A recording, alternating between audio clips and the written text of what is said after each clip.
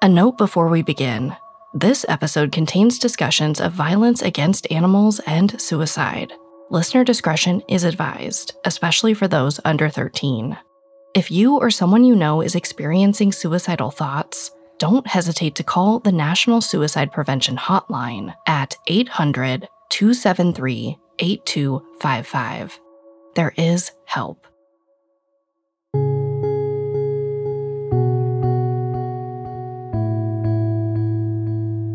There's a trope that comes up time and time again in news stories.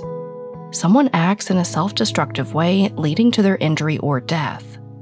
When their friends or family are asked to comment, they say things like, "There were no warning signs," or "We never thought something like this could happen."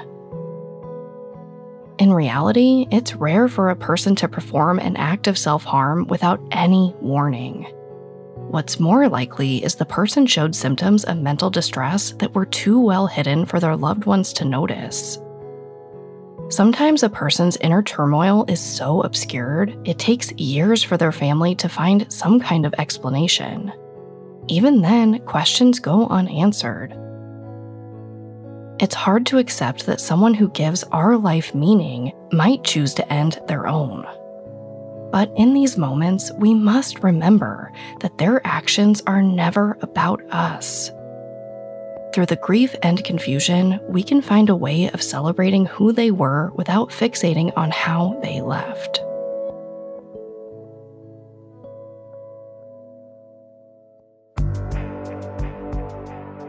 I'm Sarah Turney, and this is Disappearances, a Spotify original from Parcast. Every Thursday, I'll discuss a new missing person case ripped from history. I want to better understand the many reasons people disappear and the impact their absences can have on those left behind. Today, I'm telling the story of a man who spent a summer investigating the disappearance of a casual acquaintance, Tom Young. He opened a shop in Tom's former workplace, befriended the people in Tom's social circle, and even planned to write a novel about his case. Then, under nearly identical circumstances, the amateur sleuth went missing. His name is Keith Reinhard. It feels like we're all being told to go on this diet, take that supplement. Ozempic will give you depression, but you know what'll cure that? Weed. Or you could try to balance your hormones. At Science Versus, we're like, what the is going on? Forget the crap online and listen to Science Versus. Just the facts. Oh, and a bunch of stupid jokes. What is a ghost's favorite fruit? Blueberries. That's Science VS. New season out on Spotify soon. This episode is different from my previous ones, in part because today I'm discussing two disappearances. Both Tom Young and Keith Reinhard walked away from the same small mountain town 11 months apart from one another, and were never seen alive again. These men were virtually strangers. The only thing that really connected them was the fact that when Keith went missing, he was investigating Tom's disappearance.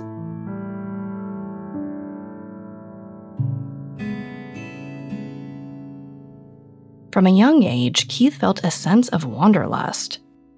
In 1954, at age 16, he ran away from home and spent a full month out west before heading back to his parents in Chicago.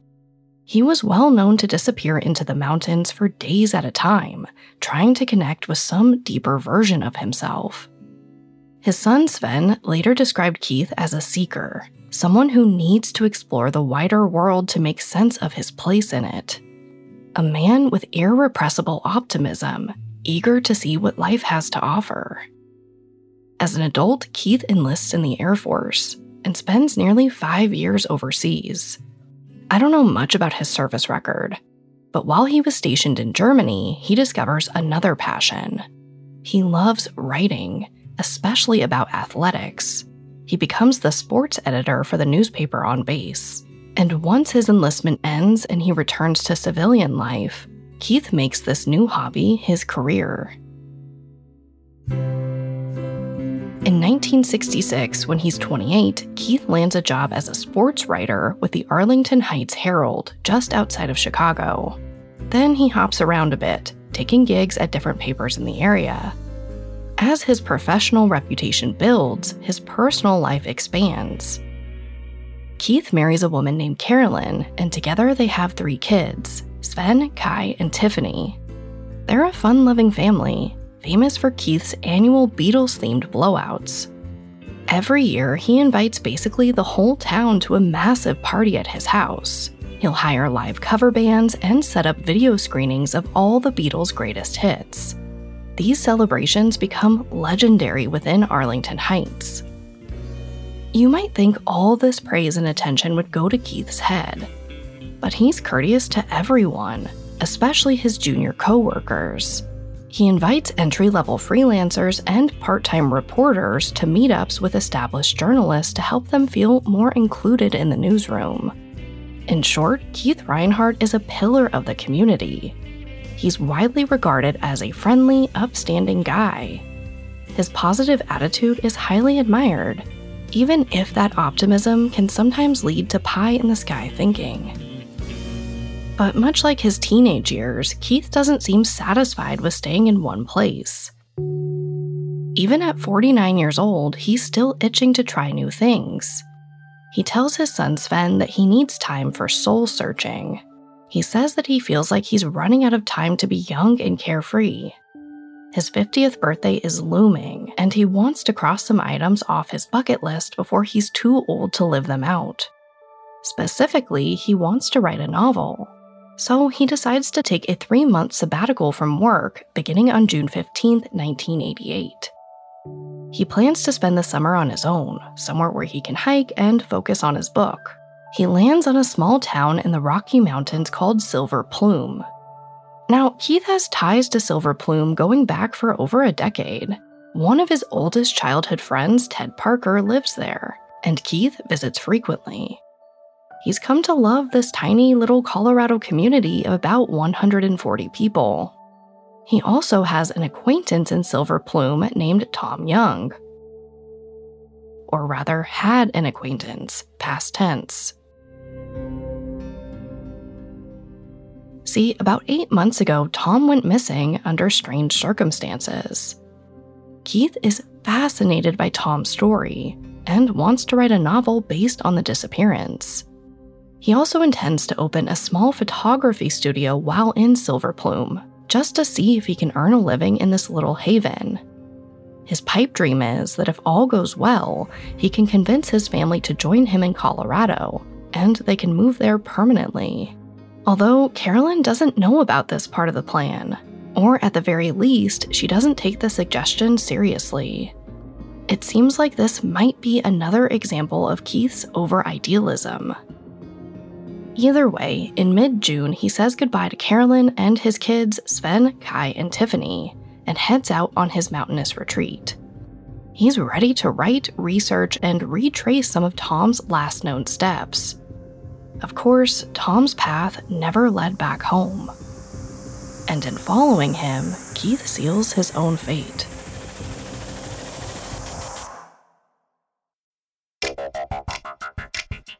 Listeners, most of you probably know that I host another podcast series called Serial Killers. What you may be surprised to learn is that we've been working on that podcast for 5 years now. So as a special treat for the fans, we've prepared an anniversary series examining the mythology surrounding 4 of the most feared killers who ever lived. Kemper, Gacy, Bundy, Dahmer. This 4-part series uncovers the men behind the mayhem, analyzing what turned them into killers and how their lethal behavior made them renowned for all the wrong reasons. Serial Killers is the perfect podcast for any true crime or storytelling fan, and this 5th anniversary special is not one to miss. Check it out today by following Serial Killers, free and only on Spotify.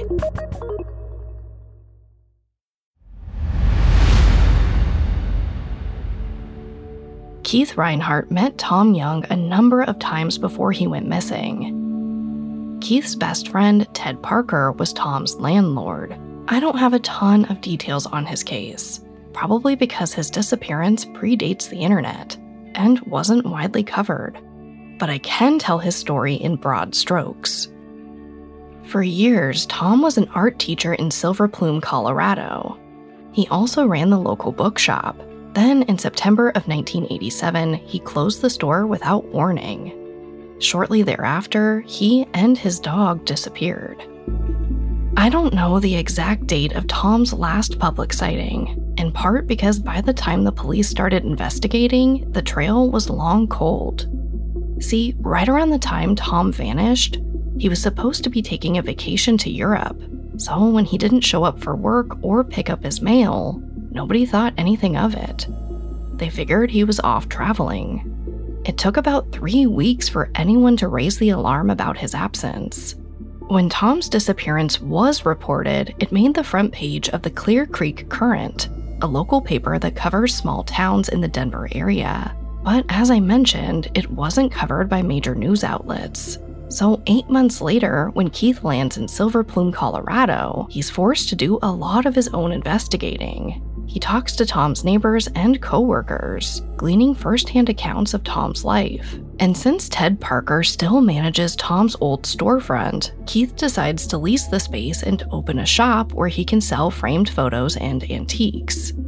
Now, I'm not totally clear on where Keith got these antiques, or why he put so much into a business that theoretically was only going to be open for 3 months. Maybe he felt like recreating certain aspects of Tom's life would give his manuscript a more authentic feeling. It seems like the store is kind of a bust from the get-go. He earns some money off tourists, but it's not enough to live on. Even still, Keith soon starts telling everyone in Silver Plume that he and his family might settle here permanently. His friend Ted Parker chalks this up to Keith's endless optimism.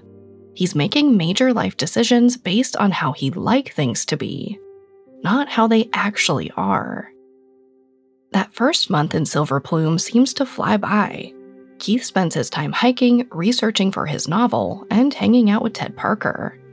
It's clear he's falling in love with this little hamlet, and mid-July he finally calls Carolyn to pitch the idea of relocating. She isn't exactly thrilled. In fact, she breaks down crying, not just because of the proposed move. She hasn't seen her husband in over a month, and worries the separation is straining their relationship. But after some coaxing, she finally agrees to at least come visit. She plans a trip for August 11th. And by all accounts, Keith is looking forward to seeing his wife. Not that he's lonely by any means, he has plenty of friends in the small town, and they adore him.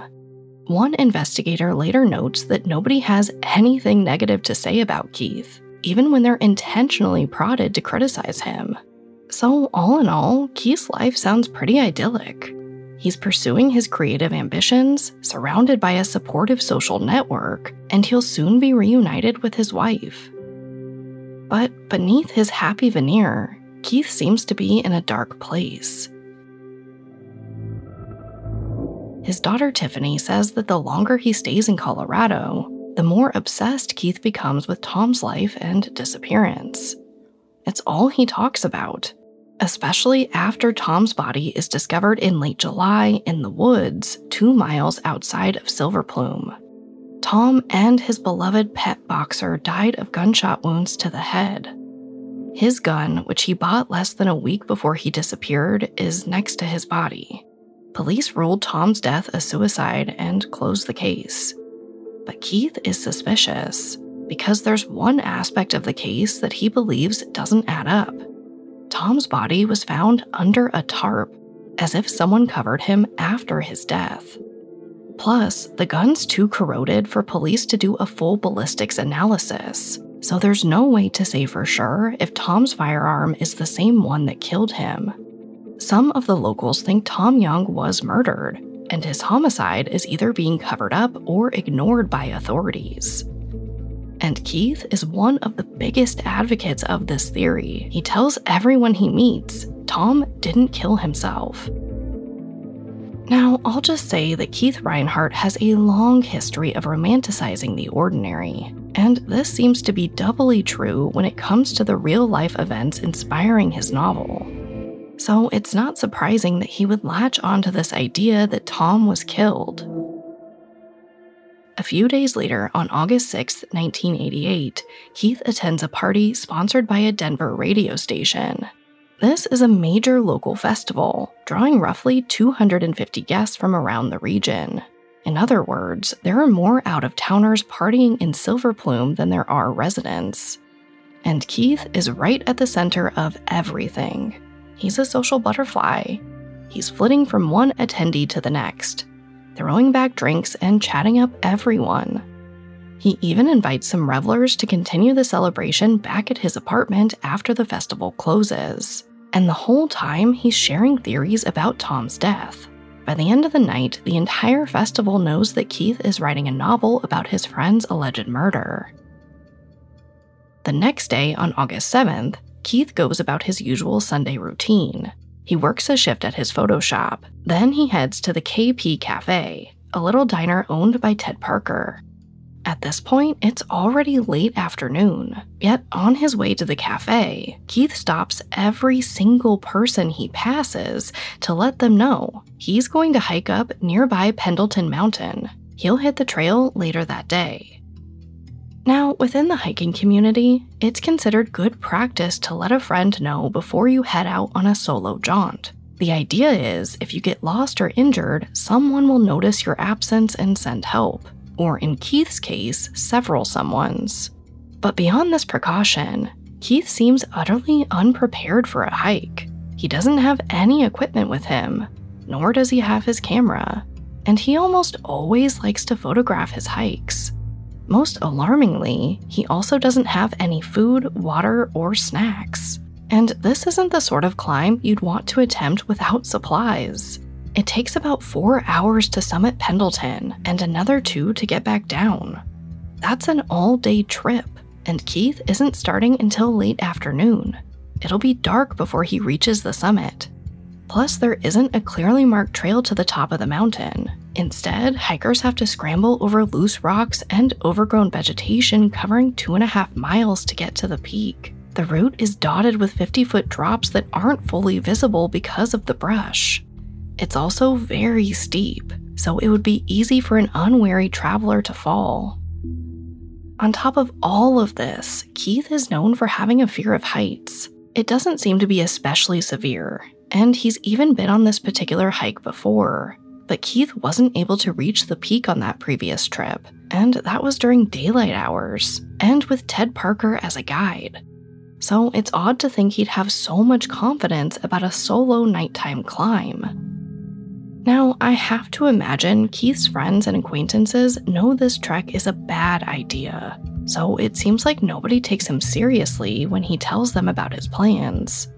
They figure it's just Keith being idealistic, excitable Keith. But for his part, Keith's resolute. He gets to Ted Parker's diner around 4 p.m. and buys a can of soda, but he doesn't buy any supplies or snacks for the trail. And as he's checking out, he tells Ted Parker the same thing he told everybody else. He adds that he plans to be home by 10 p.m., joking, "If I don't come back, call on the rescue." Ted Parker agrees to keep an eye out for Keith. Then, the sports writer turned novelist walks out of town, presumably headed toward Pendleton Mountain, and he's never seen again.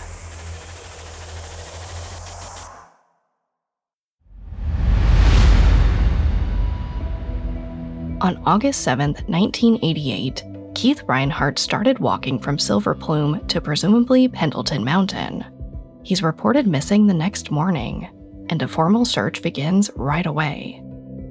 At first, the authorities assume Keith is alive. He hasn't been gone long enough for starvation or dehydration to be a concern. And while it did get down to 40 degrees last night and was raining off and on, it's unlikely he froze to death. He's probably just lost or injured. Unfortunately, locating a lost hiker on Pendleton Mountain is easier said than done. Even though rescuers know where Keith was headed, they still have to scour a huge swath of land. Not only every potential route to the peak, but all the surrounding area where he could have wandered off and gotten lost. I already talked about the rough terrain that would make the trek difficult for Keith, and it poses challenges to search teams too. On top of that, Pendleton Mountain holds several open mine shafts and other holes Keith could have fallen through. In an interview, one of the rescuers says the Reinhard search was like looking for the proverbial needle in a haystack. This haystack is 3,000 vertical feet of 60-degree slope. This was about as difficult a search terrain as we cover. Another rescuer surveys the area and estimates a fully thorough search would require 200 people combing the land for 2 weeks. And they can't get anywhere near that number of volunteers. That's more than the entire population of Silver Plume. Even still, the local authorities put together a sizable team. Tracking dogs, dozens of volunteer rescue workers, even helicopters for an aerial search. They spend all of August 8th searching for Keith, but he doesn't turn up. In fact, the dogs don't even pick up his scent.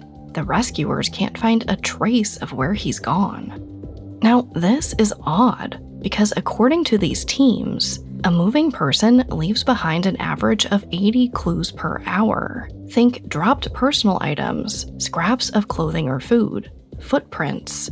But Keith doesn't have any supplies to leave behind. He's in a sturdy pair of blue jeans and a flannel shirt, which may not tear on this terrain. And remember one other key qualifier. That statistic only applies to people who are in motion. If Keith is immobilized by an injury or trapped on an unnavigable mountainside, he wouldn't be moving. But instead of throwing in the towel, the rescue team doubles down on their search for Keith. Over the next 2 days, their ranks swell to 9 search dogs, 6 helicopters, and 55 volunteers. On Thursday, August 10th, 4 days after Keith goes missing, they're up to 80 searchers. That's more than half of Silver Plume. But still, there's no trace of Keith. At this point, the rescue team also has to reckon with the fact that Keith's been exposed to the elements for 4 days and 4 nights, without food or water. At that point, a few team members start watching the skies for flocks of birds, because scavengers would descend on Keith's body if he died on the trail. But still, there's nothing. It's almost like he never set foot on Pendleton Mountain. By Friday, the local rescue team calls in search and rescue experts, which is likely necessary because the mission is turning dangerous.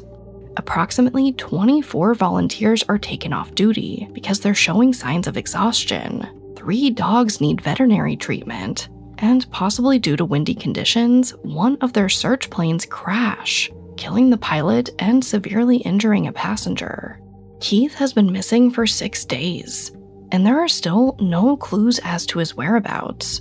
It doesn't seem possible that he's managed to survive all this time undiscovered.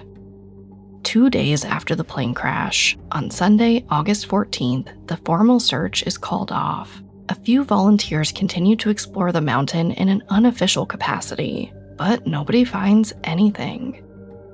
5 months later, in January 1989, Keith's family hosts a benefit to raise money for a private eye. They bring in enough to hire a former FBI agent, but he, like the search teams before him, comes up empty-handed.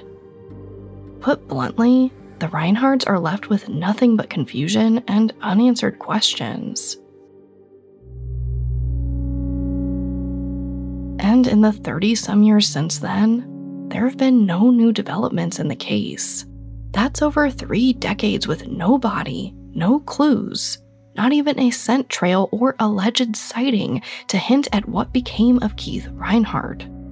All his survivors have to go off of are theories. One of the most popular explanations is Keith had some kind of fatal accident while hiking up Pendleton Mountain. It's possible the search teams didn't find him because he wandered so far off the trail to an area they never thought to explore, or fell down one of the holes or mine shafts I mentioned. This is certainly the simplest and most straightforward possibility, but it isn't satisfying for many of Keith's loved ones. including his wife and children. They don't believe Keith suffered some ordinary accident, and they point to his odd behavior before he disappeared as proof. Keith told so many people about the trek before he left.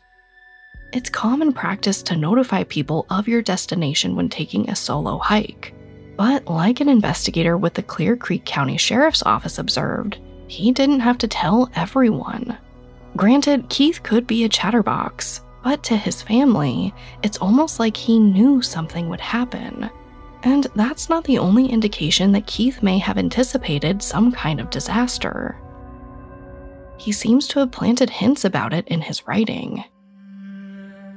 See, when Keith is first reported missing, the authorities examine everything saved on his computer, including his short stories and unfinished novel.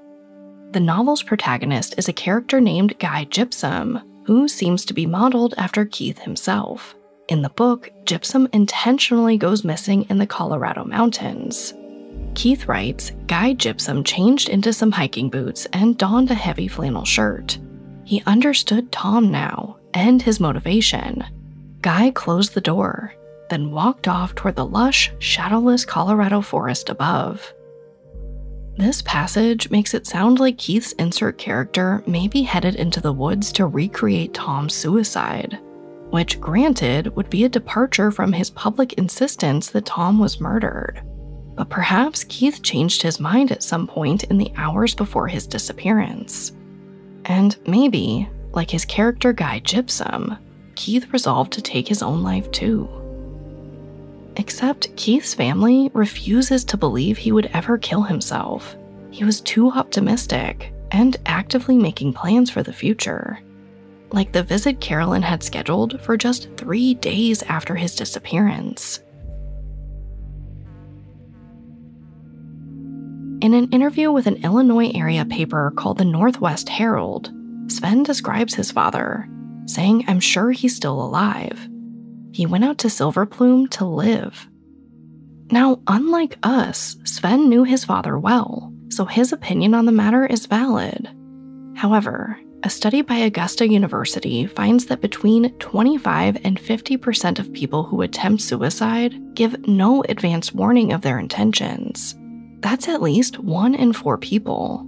So if Keith was struggling with depression, it's very possible that his family had no idea, especially since many men feel a lot of social pressure to not admit when they're struggling emotionally or need mental health support. Sometimes men with depression will ignore their symptoms or pretend they don't exist rather than seek a diagnosis. A study from the Australian and New Zealand Journal of Psychology details some of the tactics they use to hide from their emotions, like withdrawing from their families and friends, or using alcohol or physical activity to numb the pain. This feels similar to Keith's behavior during the summer of '88. He moved out of the home he shared with his wife, took up the physically demanding hobby of hiking, and the night before he disappeared, reportedly binge drank. I don't want to imply that I definitely think Keith died of suicide, just that it's possible. In truth, there isn't enough evidence to say either way. But for her part, Keith's daughter Tiffany believes the disappearance was a stunt. She suggests he was researching for his book and wanted to know firsthand how it might feel to go missing. It wouldn't be out of character for the former teen runaway to escape from his life as an adult. And this would explain why Keith told so many people about his hiking plans. He wanted everyone to notice when he disappeared, and he could easily say he's walking to Pendleton Mountain, then go into hiding anywhere else in the world.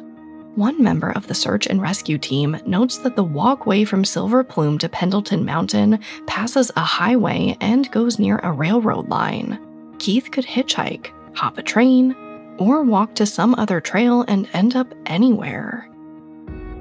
Of course, if the disappearance was fake, you'd think Keith would come home to his family at some point. 30 years is an awfully long time for a publicity stunt, which brings us to other theories. Maybe Keith did go hiking that day and was met with foul play. There isn't hard evidence to suggest Keith was murdered, nobody has ever been able to put forth a motive, a means, or a potential culprit. But many find it odd how Keith's disappearance bears so many resemblance to Tom Young's. Remember, they worked in the same rental storefront. They ran in the same social circles. And both their disappearances had ties to the peaks outside of Silver Plume. Keith left to hike on Pendleton Mountain, while Tom's body was found on nearby Republican Mountain. If Tom didn't die by suicide, if someone else killed him and his dog, the murderer was likely still at large on August 7, 1988. And given how obsessed Keith was with Tom's case, it's possible he stumbled across something he shouldn't have seen. In fact, this is exactly what Keith's son Kai believes happened to their father. In multiple interviews with the press, they argue Keith solved Tom's homicide, and then the killer ensured he'd never have the chance to tell anyone what he found. I know that sounds pretty dramatic, and it ties up both strange cases with an extra neat bow. A single killer who's to blame for two mysterious incidents in the same town within a short span of time. Except from what I can tell, Keith never feared anyone was trying to hurt him. He didn't go to police or take any steps to protect himself. There's very little reason to accept this explanation as true, but it's easy to see why Keith's family would cling to it. It's human nature to want this story to make sense. But real life isn't neat and tidy. Missing persons cases don't always get a solution that feels conclusive or cathartic. Sometimes the families are left to pick up the pieces, while the rest of the world moves on, or rewrites history to make it more palatable. Keith doesn't have to be a specter of myth or a character in our collective true crime consciousness. He was a real person, a beloved colleague, a devoted father, and an unflinching optimist. Behind that positive facade, Keith may have had his secrets, a darker sense of unrest that drew him into the mountains, private demons that compelled him to take his own life, or maybe his drive to explore led to risky behavior that sealed his fate. We can't know for certain. But what's important to remember is that despite his happy demeanor, we cannot rule out the possibility that Keith struggled with depression. Mental health is a complicated topic, but you don't have to be an expert to help a friend in need. You can listen, show empathy, and validate their experience. Always encourage your loved ones to speak with a professional. Show them there's no shame in asking for help. Men can be especially vulnerable to the isolation that often accompanies depression, so the larger and more accepting a community we create, the less others will have to suffer in darkness.